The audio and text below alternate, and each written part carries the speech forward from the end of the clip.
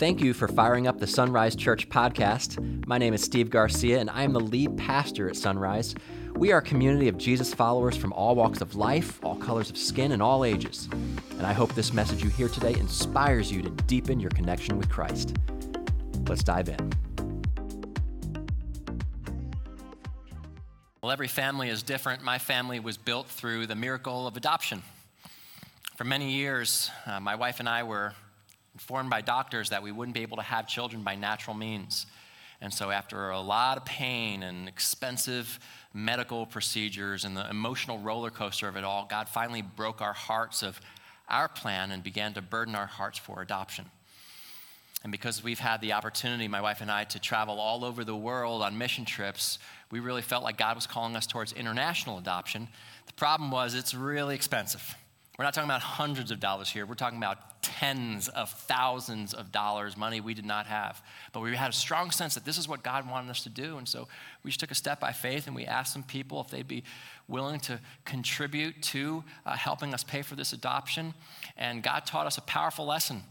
I mean, our adoption was not funded by million-dollar donors scratching large checks, but by individuals who wanted to have an impact. I can remember during those times walking out of church, and a teenager handed me a Ziploc bag filled with coins and dollar bills. He had cashed his small paycheck and just wanted to contribute towards the adoption. I remember going to the mailbox and finding a check from some friends of ours who were missionaries in Europe, who they themselves are on financial support, but gave sacrificially to make our dream a reality. There were even strangers, people we had never met before, who heard our story, and they galvanized their own network of people to help fundraise for us. And after 2 long years, God provided for all of our needs through all of these individuals. The cost of this international adoption was covered 100%. And we were reminded that this happened because individuals said, "Here I am, God, will you use me?" And when that kind of thing happens, that's where you see impact. And you too, you can have an impact. It's not just some ethereal idea or some coach speak you'd hear in a locker room before a big game, or something written on one of those motivational posters that hangs in your break room wall. You really can have an impact. Here's how. You copy Jesus. Because here's how Jesus had an impact. One person at a time. And if we take that page, we can have an impact too. And in the New Testament Gospel of Mark, chapter 5, we see Jesus give examples of this kind of impact. And we want to look at it today. So if you have a Bible or a device with a Bible on it, make your way over to Mark chapter 5. We're going to begin in verse 21. If you don't have a Bible, we'll post the verses up here on the screen. Mark 5:21. Let's read along together. It says, "When Jesus had again crossed over by boat to the other side of the lake, a large crowd gathered around him while he was by the lake." And one of the things I love about the Bible is that it occurred in real places. This place was Capernaum. I know because I've been there. I got to go there this past January when I visited Israel. And this is the city where Jesus did more miracles than any other place. And we're about to see some of those miracles. Verse 22. "Then one of the synagogue leaders named Jairus came, and when he saw Jesus, he fell at his feet. He pleaded earnestly with him, 'My little daughter is dying. Please come and put your hands on her so that she will be healed and live.' So amidst all of these crowds that are there, this one synagogue leader finds Jesus and begs for help. Synagogue leaders, they would create worship services for people. He was in charge of the service order and the scripture and bringing in guest speakers and making sure the synagogue was kept up so that people can come and worship. But synagogue leaders had a rather complicated relationship with Jesus.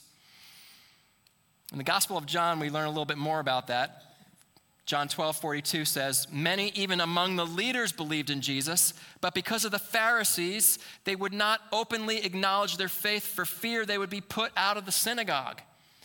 And so this guy, Jairus, may have well been a secret believer in Jesus, but because of the religious authorities and fear of persecution, a lot of these guys just kept their faith underground. Something that still happens to this day in nations all over the world where believers are persecuted, especially in Muslim-majority nations.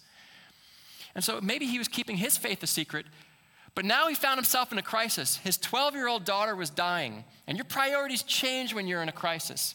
Suddenly, this guy stopped caring about what the Pharisees thought, and he fell at Jesus' feet and begged him for help. Mark 5:24. So Jesus went with him. A large crowd followed and pressed around him. So by now, word spread Jesus was a miracle man, and everyone wanted to come out and get a peek at Jesus. Maybe they just needed their celebrity fix, or maybe they had needs of their own. They wanted a miracle themselves. Whatever the case was, Jesus was flanked on every side by likely thousands of people. Verse 25, and a woman was there who had been subject to bleeding for 12 years. She had suffered a great deal under the care of many doctors and had spent all she had, yet instead of getting better, she grew worse. And when she heard about Jesus, she came up behind him in the crowd and touched his cloak because she thought, if I just touch his clothes, I will be healed. So now we're introduced to a new person in the story, a woman. We don't even know her name. We just know her condition. She was sick, poor, and desperate. She had a chronic bleeding condition. And every time she went to a doctor, no one could help her. Some of you can relate. Some of you know that feeling exactly, of hoping that this next doctor is going to be the one that solves the mystery, only be let down again. She was broke. She spent all her money on these mounting medical bills. What made it worse was none of the doctors were able to help. And she was desperate. You see, her condition was not just a painful physical one, but it also left her ostracized from society. You see, back then there was laws about being clean and unclean. Under the law of Moses, these laws were put in place to help us to see that all of us are unclean before God. Of course, the Pharisees completely lost sight of that and emphasized outward cleanliness while ignoring inward dirtiness due to our sin. And they had all these rules that they built up around that. So for a woman who was in her cycle, there was a certain amount of time where she had to remain away from people because she was unclean, but then she could re-enter society. However, for the woman in this particular story, her cycle went nonstop for 12 years, which meant she was trapped in a perpetual state of uncleanness, which meant she couldn't go to the synagogue, she couldn't go to the temple and worship. She was probably cut off from her own family. You guys remember in the early days of COVID, before any of us knew any better, when you heard somebody got COVID, what did you do? You locked them in a room of the house. Everybody stayed away from them, and you fed them by sliding, plates under the door.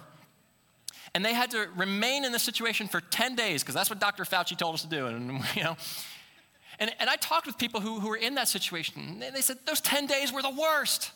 I was so bored. I was so lonely. Imagine being in quarantine for 12 years. Might that make you desperate? That was the situation for this woman. And so when she heard Jesus was coming to town, maybe she thought, if I just keep a low profile and bank on the fact that nobody's going to be looking at me, they're going to be looking at Jesus, and if I could just get close to him, maybe I got a shot. And so she gets out there in the crowd, and Jesus comes walking by, and she pushes her way past others. And as he's going by, she stretches out her hand and is barely able to just get a piece of the tassel on his robe. And then something happened. It says in verse 29, immediately her bleeding stopped, and she felt in her body that she was freed from her suffering. The true miracles of Jesus happened instantaneously. And for a woman who hadn't stopped bleeding, she knew right away that she was fine. Her gamble worked. She stole her miracle. Now all she had to do is disappear back through the crowd and get back home. Not so fast. Verse 30. At once Jesus realized that power had gone out from him. He turned around the crowd and asked, "Who touched my clothes?" "You see the people crowding against you," his disciples answered, "and yet you ask, 'Who touched me?'" But Jesus kept looking around to see who had done it. So now he stops dead in his tracks and begins scanning the crowd. And now the crowd is starting to look at each other. Before they were preoccupied with Jesus, but now they're looking all around, and to find the person who touched his robe and got a miracle probably wasn't that hard. All you had to do was find the one person in this moment trying to run away. And so this woman realized the jig was up. She's going to have to confess. Verse 33, then the woman, knowing what had happened to her, came and fell at his feet, trembling with fear, told him the whole truth. Ever catch a little kid in a lie and they confess every detail of the story? It was me. I took the cookies. I waited till you took the dogs out and I snuck in, I grabbed the box of cookies and I went up and I hid under my bed and I ate the entire thing and then I threw it in the trash and I took the trash out to the curb. I wasn't being nice. I was just hiding the evidence. I'm sorry. Like, whoa, okay. Got every detail there. Wouldn't surprise me if when this woman fell at Jesus and began confessing her story, 12 years of pain came out of her mouth. How would the Son of God react in this situation? Verse 34, he said to her, "Daughter, your faith has healed you. Go in peace and be freed from your suffering." What a powerful moment. What an incredible time this had to be. But remember, the clock was still ticking on Jairus' daughter. That's where Jesus was going in the first place. He was supposed to go help her. Unfortunately, Jesus took too long. Verse 35, while Jesus was still speaking, some people came from the house of Jairus, the synagogue leader. "Your daughter is dead," they said. "Why bother the teacher anymore?" Someone back at the house pronounced her dead on the scene and said, "Look, leave Jesus alone. We got a funeral to plan." Verse 36, overhearing what they said, Jesus told him, "Don't be afraid, just believe." He did not let anyone follow him except Peter, James, and John, the brother of James. And when they came to the home of the synagogue leader, Jesus saw a commotion with people crying and wailing loudly. He went in and said to them, "Why all this commotion and wailing? The child is not dead but asleep." But they laughed at him. So Jesus continues to walk to the home with Jairus after the girl was pronounced dead, shows up in a room full of mourners and said, "Hey, everyone, she's just in a midday nap." And their emotions go from one extreme to the other. They go from crying hysterically to laughing hysterically. Like, who is this Jesus clown? Does he think we've never seen death before? You're supposed to be a teacher. Maybe you're the one who needs a lesson. Everybody's laughing. Verse 40. And after Jesus put them all out, he took the child's father and mother and the disciples who were with him and went into where the child was. He took her by the hand and said to her, "Talitha cum," which means, "Little girl, I say to you, get up." Immediately the girl stood up and began to walk around. She was 12 years old. At this, they were completely astonished. Another miracle, another changed life, and another day of impact on these Capernaum streets. So what can we learn from this? I mean, the reality is that this is an incredibly complex and multi-layered story, and you can get a lot of different things out of this, but for the sake of our time today, I want to pick one lane. And this is the overarching principle I want us to lay hold of today, and that is this. Impact occurs one person at a time. Remember, Jesus was on his way somewhere else, and the man interrupted him. So Jesus ministered to him. And then the woman interrupted the man. So Jesus ministered to her. Impact occurs one person at a time. And if we follow Jesus' example, we can have an impact too. Now, some of us can say, okay, well, of course Jesus had an impact. He could heal people. If I could heal people, I'd have an impact too. Friends, listen to me. You don't need supernatural abilities to have an impact. We just need to follow the example of how Jesus deals with people. And in this passage of Scripture, there's a couple of really practical takeaways that we can grab hold of on how to make an impact. And so if you're taking notes, jot this down. Here's the first one. Watch for the one who is reaching out. In all your lives, there are people who are reaching out for Jesus. They might not know it's Jesus, but they are reaching out. Let's go back to these passages of Scripture. Look at, this is actually the same account but recorded by Luke. And when Jesus was in this crowd and everybody's pressing along, Luke 8:45, "Who touched me?" Jesus asked. And they all denied it. And Peter said, "Master, the people are crowding and pressing against you." So in Luke's account, Jesus actually says to the crowd, "Hey, which one of you was it?" And they're all like, "Oh, not me, not me, not me, not me, not me." Everybody's saying not me. And the disciples are like, "Oh, for crying out loud. Are we really stopping right now and trying to figure this out?" Jesus, you want to know the answer to your question, who touched you? The answer is yes. Everybody touched you. I mean, look at this crowd. There's thousands of people on every side. Are we really going to stop here and try to figure out which person it was? We'll be here all day. Read between the lines. What the disciples were essentially saying was, the real problem is at the synagogue leader's house. Let's get moving. But I think this is so key to pay attention to. Mark 5:32. But Jesus kept looking around to see who had done it. He refused to give up. He stood there and kept looking. Now, did Jesus really not know who touched him? He knows all things. He knew who touched him, but he was up to something deeper here. Verse 33. Then the woman, knowing what had happened to her, came and fell at his feet and trembling with fear told him the whole story. And he said to her, daughter, your faith has healed you. Go in peace and be freed from your suffering. You see, Jesus didn't just perform a miracle. He was changing her entire life. You see, by calling her out, he gave her the chance to share the 12 years of pain she had been carrying with all the people who'd been trying to avoid her. And then he had a chance to dignify her.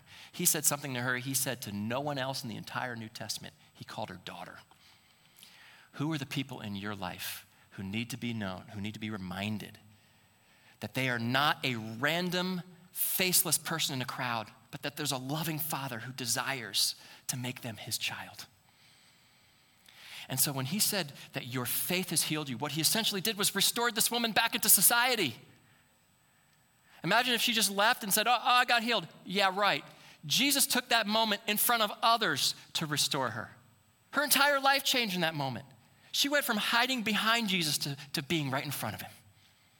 She went from dirty to being clean, from reviled to restored, from dead to daughter. Imagine if Jesus just took the disciples' advice and just kept going. But Jesus refused to let the urgency of the next moment prevent him from ministering in this one. Are you going to be somebody who's willing to open up your eyes and just pay attention to who the people are in front of you who are reaching out? Because they're all out there. And just like this woman who spent her whole life on doctors who couldn't help her, you've got people in your life, they've spent their life on different kinds of doctors. Maybe it's the doctor of distraction, Netflix, social media, their kids' school, their own school, anything to occupy their thoughts so that they don't have to consider their own heart. Maybe you know people who've spent their life on the doctor of approval, or the doctor of wealth, or the doctor of addiction, trying to numb the pain by smoking weed and drinking and any other kind of substance that could get our mind off of it. The problem is the high always wears off and the problem is still there. And just like this bleeding woman, there are people in your life who are looking at their own and saying, I'm not getting better, I'm getting worse. And they're reaching out. They don't realize it's Jesus they're reaching out for, but they're reaching out. How do we recognize them? You know, this comes in a lot of different ways. It could be the coworker who's lingering around your door or at your cubicle, asking you if you saw the game last night or that episode of The Bachelor. And maybe they just want a small talk. Or what if they're hoping that this conversation leads into some deeper ones so they can share with you the pain they're carrying? Or maybe it's that grandchild or that friend or that neighbor who seems to ask you a lot of questions about church. And maybe it's just because they know that's an interest to you. Or perhaps they're secretly wondering, I wonder if you'll ever invite me. Or maybe it's that random text message you get from that person out of nowhere, you know, a little funny video or something. Do you really think that person you haven't heard from in months just wants to make you laugh? Maybe they're hoping you'll send a text back that says, how are you? And they can tell you what they're really struggling with. Friends, they're all over. They're reaching out. Are we willing to pause and be in the moment and recognize it? Friends, listen, I can't heal anyone, but I can point people to the healer. But I have to be willing to watch for the one reaching out. Just this morning, I was small talking with a guy out in the courtyard, and we're laughing, and everything's fine. I just sense God saying to me, how can I pray for you? The guy bursts into tears right there. I mean, whoa. And out came the pain. He was reaching out. It was just chit-chat, but there was something deeper going on there. Friends, impact occurs one person at a time. Watch for the one who is reaching out. Here's the second lesson. Walk with the one who is doubting. I want to go back to Mark chapter 5, verse 35. It says, while Jesus was still speaking, some people came from the house of Jairus, the synagogue leader. Your daughter is dead, they said. Why bother the teacher anymore? Ever feel like Jesus was taking too long to answer your request? When you're the one suffering, it always feels longer. And that's where doubt starts to creep in. Does Jesus really love me? Does Jesus really care about me? Does Jesus really have the power to help my situation? And even if you aren't the one who originates with those doubts, there's always a crowd thereby to get those doubts in your head. There's always a crowd out there to tell you, don't bother with Jesus anymore. He's got more important things than just your little problem. But you know what? It's really hard to give up on Jesus when he's walking right beside you. And this synagogue leader was walking home, and Jesus continued with him despite the news that he got. And the reality is that you have people in your life who they doubt God, they doubt if he even exists, they doubt if he has any power. You know what's going to challenge their doubt? When you keep walking with them. You keep loving them. You keep praying for them. And watch and see what God does. You know, one testimony we've heard quite a bit this year are from people in this church who have talked about a loved one who told them they'll never set foot in the church. Some of them were spouses, some of them were kids, some boyfriends or girlfriends. We've even heard stories of people who would threaten to cut off the relationship if you ever mentioned Jesus again. That's real. But these faithful men and women kept walking with them through their doubts. They didn't give up on them, kept praying for them, kept loving them, kept talking with them. And the testimony we've heard time and time again is, you're not going to believe this. My husband actually showed up in church. I cannot believe my daughter is enrooted. It's mind-blowing. My dad right now is wanting to talk about the Bible. Friends, when you keep walking with somebody through the doubt, you keep showing them what it looks like to be Jesus. Impact occurs one person at a time. And sometimes that's walking with somebody for a week. Sometimes that's walking with someone for a year. Sometimes it's walking with someone through pain. Sometimes it's walking with someone in a room full of haters. But you keep walking with them.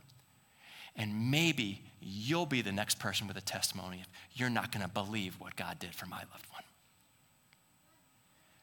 Even when it feels hopeless, keep walking down that road. Friends, watch for the one who is reaching. Walk with the one who's doubting. Here's more. One more. Help the one, even when you can't help everyone. One of the biggest barriers to you and I having an impact is when we're tempted to think this. Well, if I help one person, I'm going to have to help everyone. And so what do we decide to do? We decide to just help no one. Again, I want to point out two passages of scripture that we read today. First is Mark 5:31. You see the people crowding against you, his disciples answered, and yet you can ask, who touched me? And also verse 39 of Mark 5. He went in and said to them, why all this commotion and wailing? The child is not dead, but asleep. But they laughed at him. The thing that both of these passages have in common are crowds. In the case with the bleeding woman, there's thousands of people pressed in all around Jesus. He passed through the crowd, but he healed only one. And with the synagogue leader, he walked into a room full of countless mourners, but he helped only one. Now, there was times in Jesus' ministry where he stayed there and he healed every last person, but clearly there were also times where he did not. Now, one thing you never heard from Jesus, with all of this crowd and the woman falls at his feet and said, it was me. You never heard Jesus say, okay, if I stop and listen to this lady's story of the one person who touched me, I'm going to have to do that for everybody in the crowd. That's going to take weeks. I don't got that kind of time. Never once did you hear Jesus say, well, if I go with Jairus back to his house, I'm going to have to go back to the homes of all these people. No. Remember, impact occurs one person at a time. Help the one, even when you can't help everyone. You know, a number of years ago, my son was in first grade. He told me there was a bully at his school. So every day they'd go out to recess and they'd go out in the grass, and there's this big kid who would chase after him and all of his friends, and he would tackle them on the ground. He's scaring his friends. And so he told me about it, and I saw the kid. He was a big kid. I saw him at drop-off one time. Every school's got one. The kid that you think is a teenager, and you find out they're 6. Now, most of the time, that's the kid who's like the nicest one in the entire school. But there are a few bad ones. And I observed the kid at my son's school. He was rough. He was aggressive. He didn't listen. And I'm like, okay, I could see it. And so my son didn't know what to do. And I don't want to be the parent who just kind of swoops in and removes all of the challenges for our kids. I want him to work through conflict resolution on his own, even at a young age. And so I gave him some advice. Listen, you be firm with him. You tell him to stop doing what he's doing, and then let him know, I'm going to have to tell the playground monitor if you keep doing this. My son disregarded all of my advice and decided to take matters into his own hands. He decided that he was going to take on the bully. In his mind, he chose to tackle the kid who was tackling all the other kids. So the next morning, he goes to school, and he goes through lunch, eats his lunch, goes out to the grass at recess to play, finds the bully, and decides to go all Ray Lewis on him and tackle the kid into the grass. What does the bully do? Pops up and goes and tells the playground monitor right away. So my son gets pulled into the principal's office, and the principal tells him, because of what you did, you lose playing on the grass at recess for the rest of the year. So I learned all of this from my son. And so I said, okay, rather than just taking him at his word, let me call the principal and get the full story, because it's possible there's a significant portion of information that's missing. So I get on the phone with the principal. I said, hey, help me understand what happened. He goes, well, your son hurt another kid, and so we had to punish him by taking away a part of his recess for the whole year. I said, okay. I said, assuming you saw this yourself? He said, no, the playground monitor let me know. Okay. So the playground monitor saw this? Well, no, but the kids who were there all confirmed that it happened. Okay. And were you aware of the fact that my boy, the kid that my boy tackled had been tackling other kids for weeks? Well, the playground monitor didn't see that. Well, to be fair, the playground monitor didn't see my child either. So either the playground monitor's not doing their job, or we're relying on the eyewitness testimony of 6-year-olds. So I'm getting a little tense now at this point, okay? And so we're going back and forth. And finally, the principal just says, oh, what do you want? What is it that you want? I said, I want you to remove the restriction you placed on my son's recess. Any guesses what she said to me? If I do this for you, come on, finish the sentence. I got to do this for everyone. To which I responded, no, you don't. I kind of stunned her a little bit. I said, no, you don't. Everyone's not asking for this. I am. And she said, so you want me to give you special treatment? I said, yes. And she goes, okay, consider it done. I said, all right, very good. Off we go. Friends, listen. Every one of us faces this temptation. There's a person to help, and we think, okay, if I help this one person, now I got to help everybody. No, you don't. Help the one, even if you can't help everyone. Just start with the person in front of you. We're in the midst of this Here to Stay giving initiative, and we're calling on the church to help us raise $7 million to build this new Peace Center here at the Rialto campus so that we can minister to the needs of our community and invest in a village in Kenya so that we can help alter a person's future. And we're already off and running. We're not waiting for the money to come in to start this. We believe this is where God's calling us to go, and so we're trusting in faith that he's going to provide. But the plane's already off the runway. It's in the sky. And so we know that we're going to need people to help contribute toward that. And at some point in time, we believe that God's going to provide, and we're going to have a new Peace Center here on the Rialto campus. And guess what? We are not going to be able to solve every problem in the city of Rialto. Not even close. There's still homelessness, a tight job market, addiction, teenage pregnancy, the crumbling family structure. We can't solve all of these problems. So does that mean we shouldn't do anything? We want to invest in a village in Kenya, but when you take a step back and look at the issues on a global scale, it's overwhelming. I mean, there's human trafficking, there's a refugee crisis, there's diseases, there's unclean water, there's the persecuted church, there's unreached people groups. We can't solve all those problems. So does that mean we should do nothing? Rather than being paralyzed by all of the things we can't do, why don't we just be faithful to the things that we can do? We can't do everything, but we can do something. Impact occurs one person at a time. And it starts when one of us says, "Here I am, God. Use me." You know, next week is going to be a really special Sunday. We're calling it Commitment Sunday. It's going to be an opportunity where the church is going to be able to come forward with their 24-month financial commitment towards this goal. But the reality is that there are people in this church who've already said yes. People who've already said, "I'm here to stay. I'm in. God's calling me to do this, and I'm going to step up. I'm not waiting for somebody else." It'll be real easy to sit in the seats next week and go, "Man, it's really great what all those nice people are doing, but what does God want you to do? What part does he want you to play? What impact does he want you to make?" And so one of those people who's already said yes is a young man in this church named Anthony. In fact, you've already seen him up here on stage as the stage host, and we got him this week with our camera crew to just hear why is it that he wanted to give towards this initiative. And here's what he had to say. Check out this video. My name is Anthony Casas. My wife, Christina, and I have been coming to Sunrise Church for about 8 years now, and God has used Sunrise to restore our marriage. Through Sunrise Church, we have grown to know God personally. We're seeing him break through in areas like never before. God is using us literally here at Sunrise Church to make a difference. So when we heard about the Giving Initiative, we had never been at the Peace Center. I've never been on a mission trip. Me and my wife, we honestly started looking at all the reasons why we couldn't give. 2 years is a long time, especially because we had plans. We had already discussed goals that we were thinking about doing. But we allowed God to really soften our hearts. We went to him in prayer, and God stirred in my heart a passion and a desire that we want to be on board. We were confident that this was what God wanted us to do.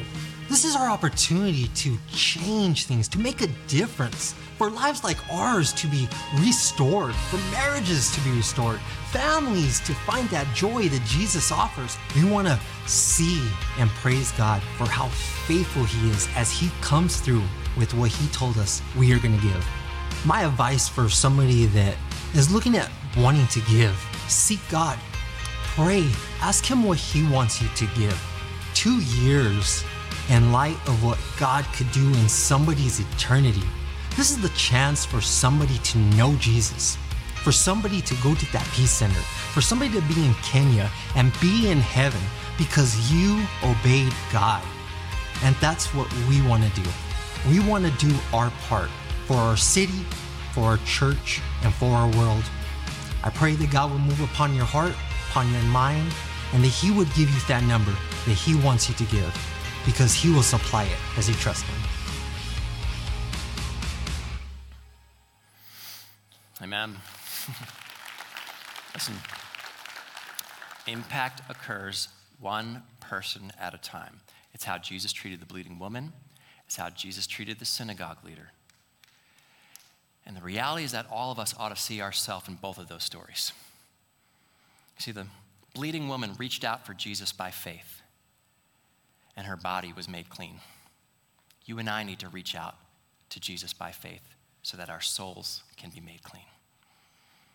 And when she reached out for Jesus, he received her touch and granted her healing. You and I need to reach out for Jesus, and when we do, he receives our sin and grants us forgiveness. Jairus' child died, his one and only daughter. Jesus died, God's one and only son. But death was not the end for Jairus' daughter. She would rise again. And death was not the end for Jesus. He would rise from the grave. And both the bleeding woman and Jairus threw themselves at Jesus' feet because they knew they could not save themselves. And you and I need to throw ourselves at Jesus' feet because we know we cannot save ourselves. And the words that Jesus said to Jairus back then still ring true to us. don't be afraid, just believe. It's a powerful statement. It's actually two statements. Don't be afraid. Jesus knows that fear and faith cannot peacefully coexist in a person's heart. One always crowds out the other. And just believe, as in belief only, not belief and speculation, not belief and assumption, not belief and Google, just believe. And I'm wondering if there's anybody in here today or watching online that today is going to be the day that you say to Jesus, I believe. Today is going to be the day you say to Jesus, I want you to be my Lord and Savior. Today is going to be the day that you say to Jesus, I give you my life. Do you have a personal relationship with Jesus? If not, I want to help you do that today. In just a moment, I want to lead you in a prayer of surrender. I'll give you the words to pray, but you got to mean them in your heart. And so if you're ready to begin a personal relationship with Jesus, I want to invite everyone right now to close your eyes, bow your heads, and in the silence of your heart, I want you to repeat these words after me. Jesus, I believe.